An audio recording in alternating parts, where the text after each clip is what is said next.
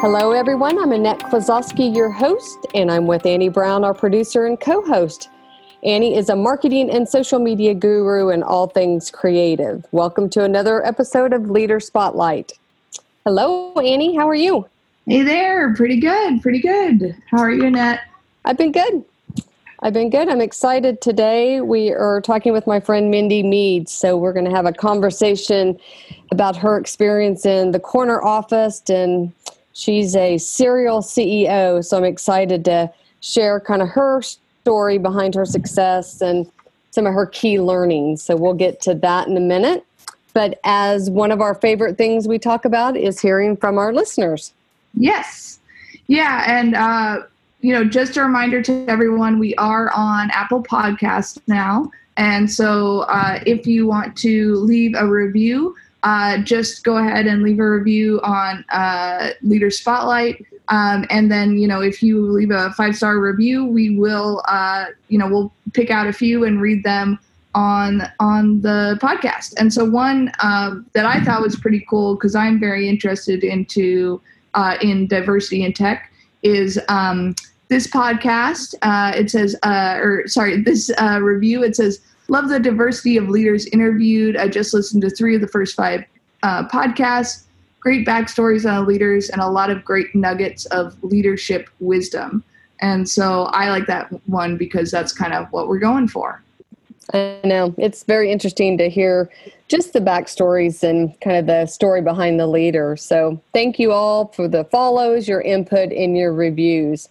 So now I'm ready to get started with Mindy. So Mindy, welcome. I want to do a little bit of an intro, but welcome. Thank you so much for taking time to be with us today.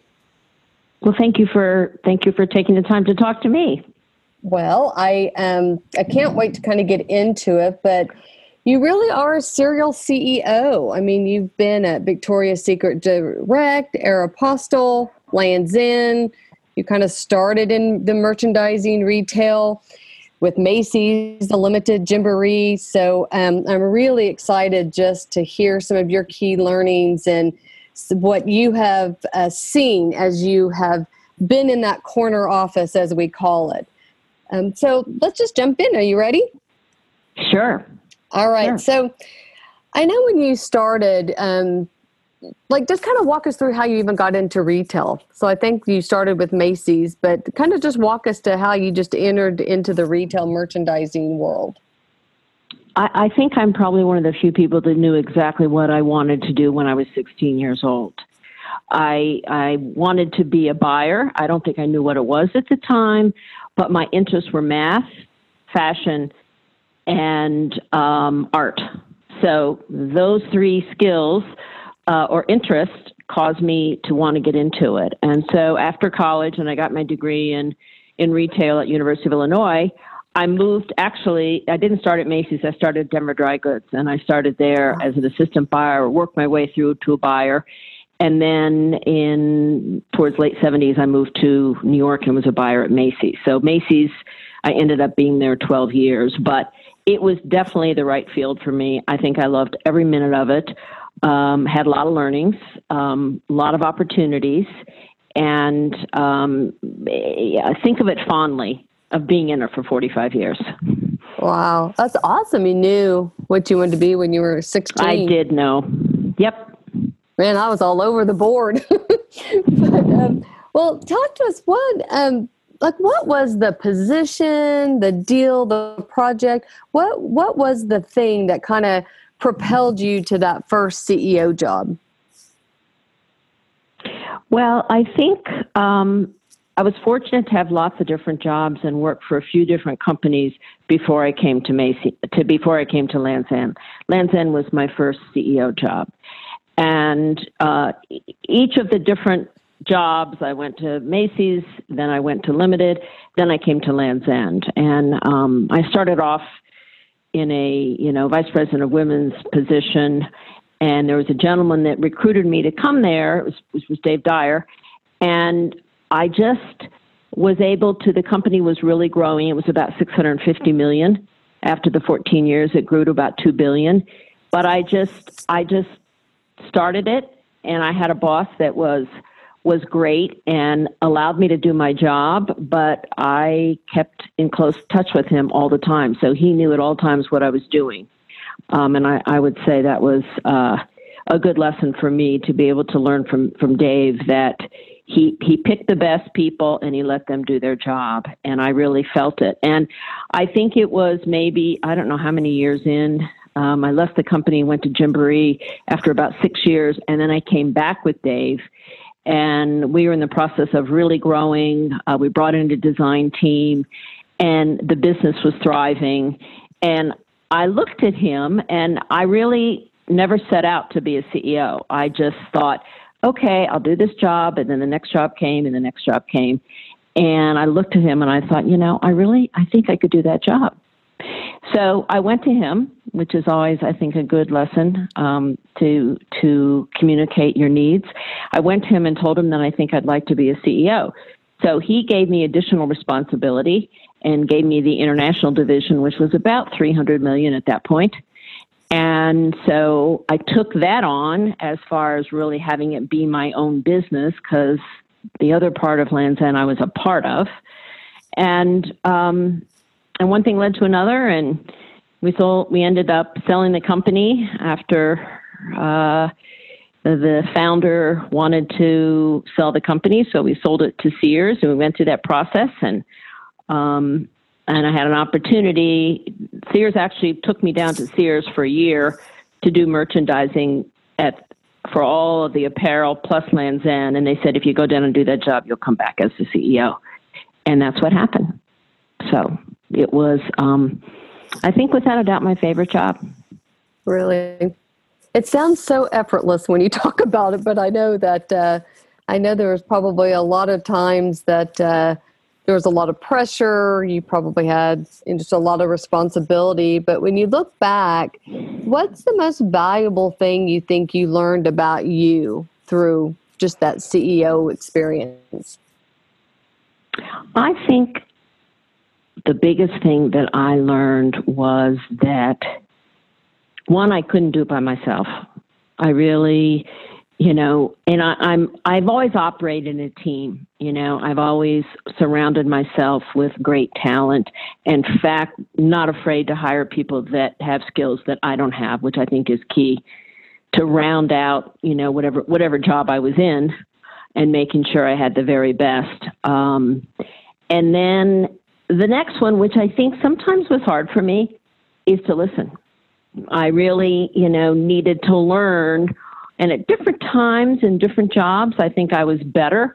I felt like I always listened, but my problem was I moved so fast that I would listen, and then I would already almost take it into action. So one of my learnings was to kind of really, really slow down, listen to everybody, and make sure that everybody in that immediate senior team knew exactly what we were doing. And to me, that's a key to the successes I've had in different jobs. What was a tough situation, like if you had to navigate against, or you found yourself in, that kept you up at night, maybe? Well, one tough situation was that when I was at Lands' End, the internet was growing rapidly, and so we didn't have the need for as many call centers. So we had 5 call centers around the Wisconsin area, and we realized, as tough as it was, we had to close one of them down. And it was in a town that was the main part of the town. So it was a really big deal in Cross Plains, Wisconsin, which was, maybe 15 minutes outside of Madison. And we, as an executive team, looked at it and thought, in order to grow, in order to have the profits grow, we did not need that headcount. So that was really probably one of the toughest things that I had to do. And when we did it, I think we did it with grace. We gave them lots of time. We found lots of jobs in other places for the people. But that one was heart-wrenching to know that we had to eliminate. And it was about 35 senior managements in the main business, and it was closing down the whole center, which was probably a couple hundred people. Wow. It was tough, very tough. Yeah. I think people in organizations, they see the aftermath of people being let go, but they don't really see the months of meetings and planning and how gut-wrenching that is for leadership to have to do. It's really hard, I think, on leadership, but a lot of people don't see that. It's true. It's true. So, there's so much about the glass ceiling and women not getting a fair shot or equal pay. What was your experience coming up through the ranks? Did you run into any roadblocks or? I would say I feel like I was fairly paid throughout my career. And so for me, I personally, I've seen that around other organizations, other friends of mine, but I felt like I was paid well throughout my career. And, but I have to say it was a little difficult. Most of the people that were my peers were men. And I am not one that will sit and kind of complain about it, but there were difficult things I went through in getting the job. And then I'd be competing with another peer who was a man and I got the job. And some of those people that were my friends afterwards didn't want to be my friend. That was difficult. But I just had to persevere and move on and do the job and just try not to, try not to let it bother me. But it was hard at times. What about just regrets? Did you have any regrets? Because I'm sure there's lots of trade-offs and things you sacrificed when you work at that level. Or any regrets or anything you would do differently? Well, I don't know if I have regrets. Every now and then I look at younger women today that are having children and that are able to spend time with them. I have one son. My husband and I met at Macy's, so we both were store managers years ago. And my career just kept growing. And so we made a decision at one point when my son was 3 or 4 that he would stay home and raise my son. And there's times I look back and I think, oof, he's the one that got to go to all the little school things in different times. But as much as I regret it, I could not be closer to my son. And I think in the end, he respects me as a working woman. And so he's really close with my husband when it comes to sports, and he's really close to me when it comes to business. And he doesn't seem to be bothered by it. So I can look back and say, well, I guess it worked. But at the time, I felt like, oh boy, I just want to, And I would say he was a baseball and a soccer player, so I probably got to go to 70% of the games because I worked for great people that believed in, family. But I didn't get to go to all of them. That's okay. Yeah, that's good. I had the daughter that when I went to pick her up early, and those rare occasions I could pick her up early from daycare, she'd cry because she wouldn't want to leave. So I'm like, I think our kids are resilient, and I do think they pick up on things that they can respect about, the mother that worked or the skills that they learned. So yeah, I don't know probably if there's my worst little anecdote when he was probably 10 years old, and it was my birthday, and he made he took a lunchbox, one of those metal lunchboxes. He painted it. He put papers in it with lines on it and pencils. And he says, "Here, Mom, I know how much you love to work." So that was like, "Oh, wake up call." Oh, but man, he was so keen to doing something that would be meaningful to you, though. That's good. Yeah, yeah, I've had those experiences too. I have. So, okay. So that kind of gets us to, you had the corner office and now you have life after it. And I know you've been consulting for several years and are leading the top women-led companies of the Women Presidents Organization. So what's this season like for you? Well, I'm finding out that I'm very busy. In fact, I had a conversation with my husband this morning. He goes, "Mindy, anybody that would talk to you would see how busy you are." I'm thinking, well, I'm not really doing that much, but I suppose I am. I do love the WPO, and that's a group of women that I lead 3 meetings a year, and I plan for that. I've recently gotten involved in my town where I live in Sun Valley, and we're creating a culinary center. And I don't know anything about that except for I like cooking. So I have been helping them build this, and that is taking a good share of my time right now, which I'm really having fun with. So I keep finding there's always something else that happens next. But I'm trying to kind of figure out the next 20 years or so and figure out doing other things besides just a day-to-day job that I had for so many years. And so far it's working. Yeah, I know you're doing great work. And you and I met through WPO. And yes, we did. We have said we haven't really, our paths have just recently crossed, but we feel like we've known each other for a long time and have That's clicked. Right. So, and I've really enjoyed just learning about you and seeing you. I mean, you lead the Zenith group of WPO, which are, 50 million and above companies? They're the largest companies. 50 and above, and the average is about 250 million. So you've got, so what do you find with the women leading those companies? What do you find that's their challenge or that you can help with? Well, it's interesting. They're very strong women, and some are further along in their career and have, established very large companies, and they're in the process of maybe moving it on to their son, or et cetera. I've got some that are really just in the beginning stages of building their business.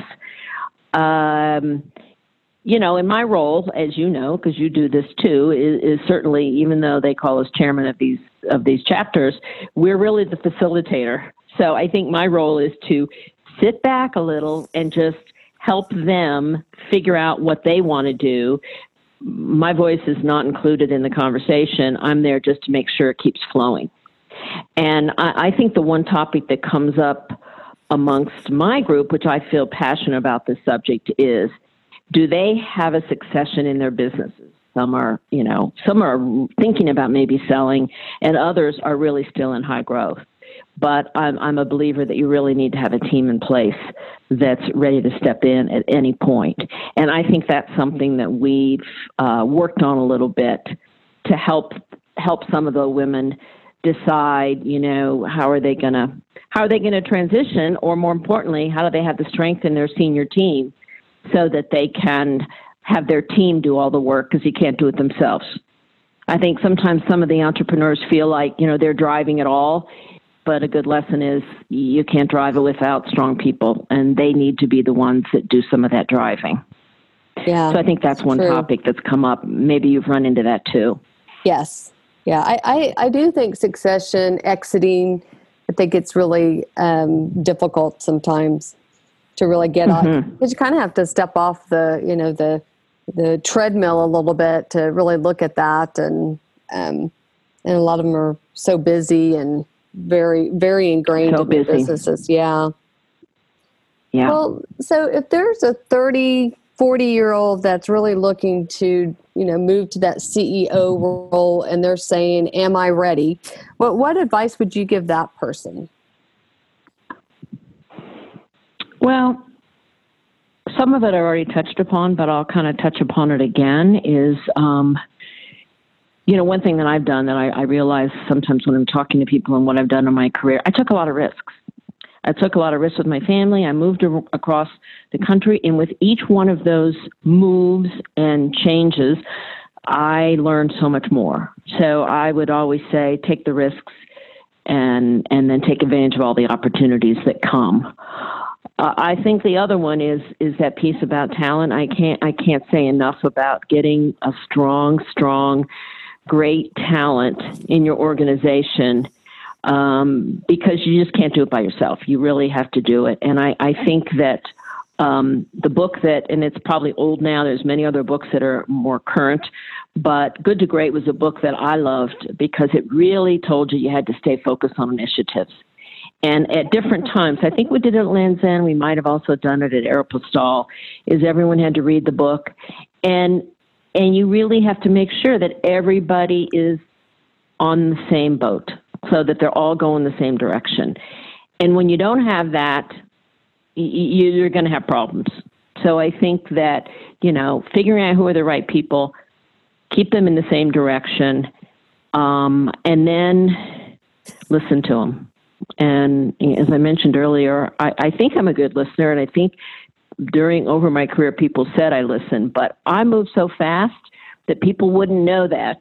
So go slow and really listen to some ideas, and then in the end, you're gonna guide the final decision if you are a CEO of a company. But you really need to listen to the ideas.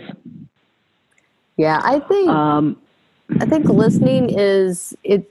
We all think we're good listeners, and then when you really step back and really critique yourself, if you are slowing down enough to really trying to understand and be understood what's going on, I think that is difficult. I think there's a lot of times you're like, yeah, maybe I'm not so great at that. Yeah. It's one I've caught myself on, and I have been one that has gotten a lot of coaching. When I was at Lands' End, I went off to Center for Creative Leadership. I was not the CEO. I was EVP then, and all the other guys that were my peers were laughing like, oh, why do you need to go do that? I'm thinking, because, you got to get better. So I went for a week, and most of the other people in my group, there were 12 of them, 10 were men, one other woman, and it just was incredible. And then I had this one woman who I kept with me the rest of my career as my coach. And she knew me quite well and helped me with my soft spots, and was there for me to kind of say, Mindy, you need to do this, you need to do that, you need to think about this. So I think a strong leader needs to be humble. I think they need to understand themselves. I mean, that's another topic. They need to really know where they're strong and where they have areas of opportunity. Yeah, I think that's good. I mean, there's not an elite athlete. If you think of somebody at the top of their game, there's not an elite athlete that doesn't have a coaching crew around them. So I think that is the humility and knowing. Marshall Goldsmith wrote the book, it's like what got you there won't keep you here. It's skills to get to the top of the organizations aren't necessarily the skills you need to sustain yourself. And that's where, those soft skills, the people skills, the emotional intelligence, those are the things that, a lot of executives or dynamics, they're looking at. They got the strategy, they got the key thing of what the business is about. It's more of leading in people in an organization. That's absolutely true. Well, at the end of every show, we always ask people who their four are, because the saying goes, show me your closest friends and colleagues, and I'll show you your future. So on that note, who are your four, Mindy? I would say the first one is my father-in-law. My husband is one of 7, and none of his brothers or sisters went into the business world. My father-in-law was a very successful businessman, was the CEO of a few companies, sat on several public boards, and then he ended his career in the CIA for 13 years. He was a very serious man, and he was frankly brilliant. And when I first met him, he scared the heck out of me. So I was almost very intimidated by him. But he was kind of there for me and enjoyed kind of being my mentor with each negotiation throughout my career and when I took a move. And he would always, he kind of taught me, he was a little bit old school, negotiate hard for one item, but don't get too greedy. And I always thought that was good advice. Some people maybe try to get everything. What's important to you, negotiate hard for that. And every morning, when I was in Wisconsin at Lands' End, and he would be in New York, and he would that's when we had fax machines. Every morning around 5:30, the fax machines would be coming through, and he'd send me articles from the New York Times or the Wall Street Journal that I needed to read. And it was, I have pages and pages of those that I saved. And I think also probably he was helpful a little bit to maneuver, the business world of men and what I was dealing with. I could kind of go to him for advice on that type, but he was really great. So he was one. Okay. My second one was Dave Dyer, and I've already shared a little bit of that story. He's the one that hired me to go to Lands' End, and he recruited me the first time in the 90s, and then when I left to go to Gymboree, he brought me back. And I think that we had an instant strong working relationship, and he was he ended up, we left the company in '96, and then he came back as CEO, and that's when we just kind of took off from when we worked together before. And he's the one that I sat out and worked with him, and he's the one that I attribute to having him help me figure out I could do that job. And I think that his style, he was involved in everything, but he really kind of stepped back, and I really admired that so much from him. Then he's the one that would literally just hire incredible people, and he would let them do your job.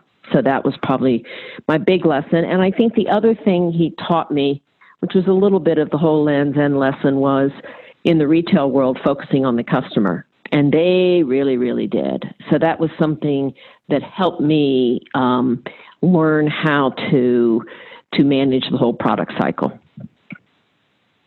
Mm-hmm. And that leads me to Sid Mashburn, and he's someone that worked for me. He was a designer at Tommy Hilfiger. He had a great background between Tommy and Ralph and a couple other places in New York. I brought him to come to Lands' End in 1998, and he was going to head up a whole design team. And we were at a point where we needed to put a little more style. We were high fashion, but we needed to put more style into our product. And so he was very creative, had a strong desire for results, and we had a great working relationship. And it was interesting to work with someone that creative and figure out how together we really, in fact, it annoyed people because we agreed on so many things that they would be like, how could they always keep agreeing? So he and I were the ones that kind of like built the process. He helped me put together a comprehensive product development process that I've used since in other companies. He was quite a perfectionist. And a truly valued partner. At times I'd have to figure out how to, okay, today's the day we're making that decision, because he would keep going and going and going. So the two of us worked well together. And, he would always remind me that you can't do it by yourself. So he was a great partner. Oh, yeah, that is great. And my fourth one was Julian Geiger, and he has been my boss twice. In the early 80s when I was a store manager. It was so funny. Both my husband and I were store managers, and he was both of our bosses. Then yeah. And, we weren't married at the time. We were just friends initially. He promoted me for my first merchandising job as the VP of Kids, and then he moved me into another job. And so I left the company in 1988, and I wanted to move from buying of lines to creating of line, and that's when I went to Limited. And with each of my consecutive moves, just like my father-in-law, he was always there for me to kind of talk about which move I should make, was it good for me or not good for me, so I really appreciated his counsel. And then when I did come to Aeropostale in 2006. This is after I was at Victoria's Secret. And I left there because the culture wasn't really quite right for me. He brought me to Aeropostale as the president, and with the idea that I would eventually take over as CEO. And that was probably my biggest accomplishment, was at Aeropostale. When I went there, it was $1.2 billion, and it left, it was $2.5 billion, and profits doubled. And I was really able to utilize the skills I'd learned from the Limited and also from Lands' End and incorporate into the business. But I learned from there that I actually, when we talked earlier about listening, I moved too fast, and I did not bring others along with me, and probably made changes in the business that had a huge impact on profits. But I may have alienated a few people because I was moving so fast. And the person I alienated the most was my boss, which was very sad, because I learned that I needed to have him be part of it and to not move so fast. Even though the business was just rocketing and the profits were rocketing, I needed to step back and make sure that he was on board and that I wasn't doing something that that he didn't approve of. So it was kind of a big lesson for me. Yeah, it's interesting. I think a lot of times when we think about learning and lessons, we go to like a failure, like something went wrong and we should have seen it. And it's interesting because everything was going right and you were growing and you still had a learning. There was still something that surfaced for you. Big one. Yeah. Yeah, that's interesting. But we're still friends today, so that's okay. Yeah, we learn and live, right? That's right. Well, anything else you want to share with us, just that we haven't covered, or I just think it's fascinating what you have done and accomplished. Well, I really enjoyed every bit of it, even with some difficulties. And I think probably what I enjoyed the most was creating a really exciting environment and to constantly have fun when you're on the job. I mean, we would have fun when we'd be sitting in numbers meetings and crunching through after 3 days to figure out our next forecast for the public company.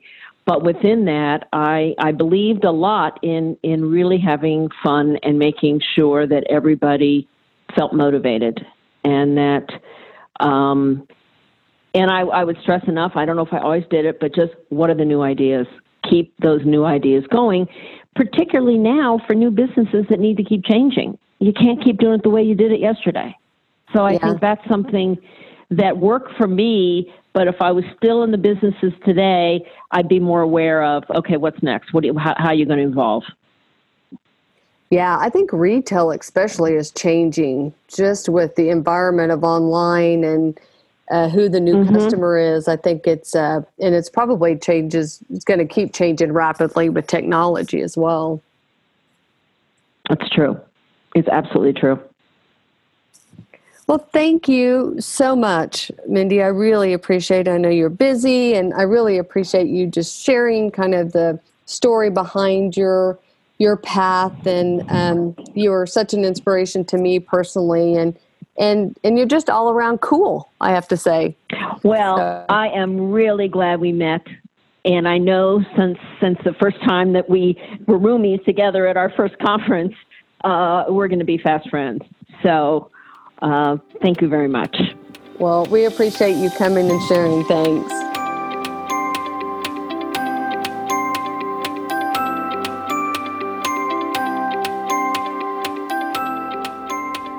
Hey all, Annie here. Thank you for listening to this episode of Leaders Spotlight.